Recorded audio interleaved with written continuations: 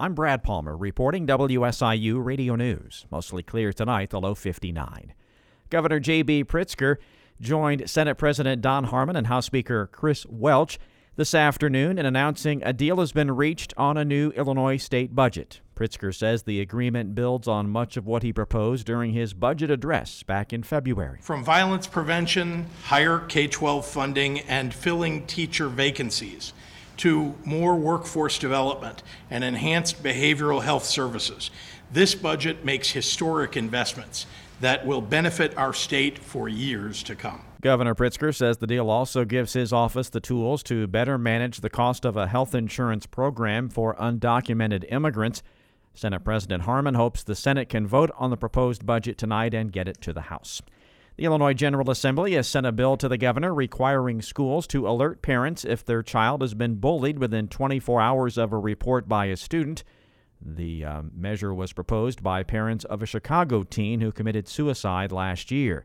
Democratic Senator Sarah Feigenholtz says this is the beginning of a renewed push by the legislature to combat bullying in schools. This bill is a slight dial up to get administrators of schools and all of us a little bit more aware of what's going on with kids who are victims to this behavior. The bill will also require the Illinois State Board of Education to create an anti-bullying model policy. Schools will then use this to develop their own individual policies.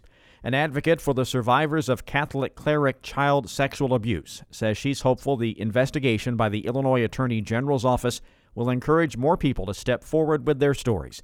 Melanie Sakota is the Survivor Support Coordinator for the Survivors Network of Those Abused by Priests, or SNAP. She says there are likely more survivors who haven't yet come forward. It can take decades for victims to come forward, and I think people should be allowed to speak their truth when they're ready. Illinois Attorney General Kwame Raoul says many of the victims of Catholic clerical child sex abuse may never see justice in a legal sense because the statute of limitations has expired. In a joint statement issued last week, the Illinois Catholic Diocese outlined their policies for handling sexual abuse allegations and say they've worked to increase transparency.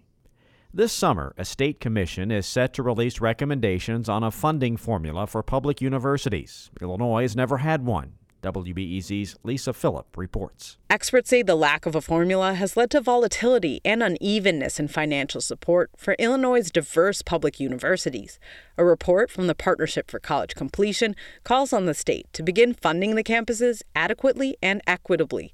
Xiao Dunhu is a professor at Northern Illinois University and a report co-author. It's really difficult for Illinois resident students to equally access Illinois public university, pay for it without accruing a tremendous amount of student loan debt. Hu says this is especially true at regional public universities that serve many of the state's students of color and students from low-income households.